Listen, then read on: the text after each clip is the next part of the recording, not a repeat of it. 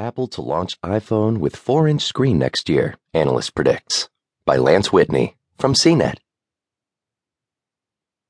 Consumers who find the latest iPhone displays a tad too large for their tastes may get a small victory in 2016. An iPhone with a 4-inch screen could debut alongside next year's expected iPhone 7, KGI securities analyst Ming-Chi Kuo said in a Tuesday note to investors picked up by Apple Insider. The phone reportedly would be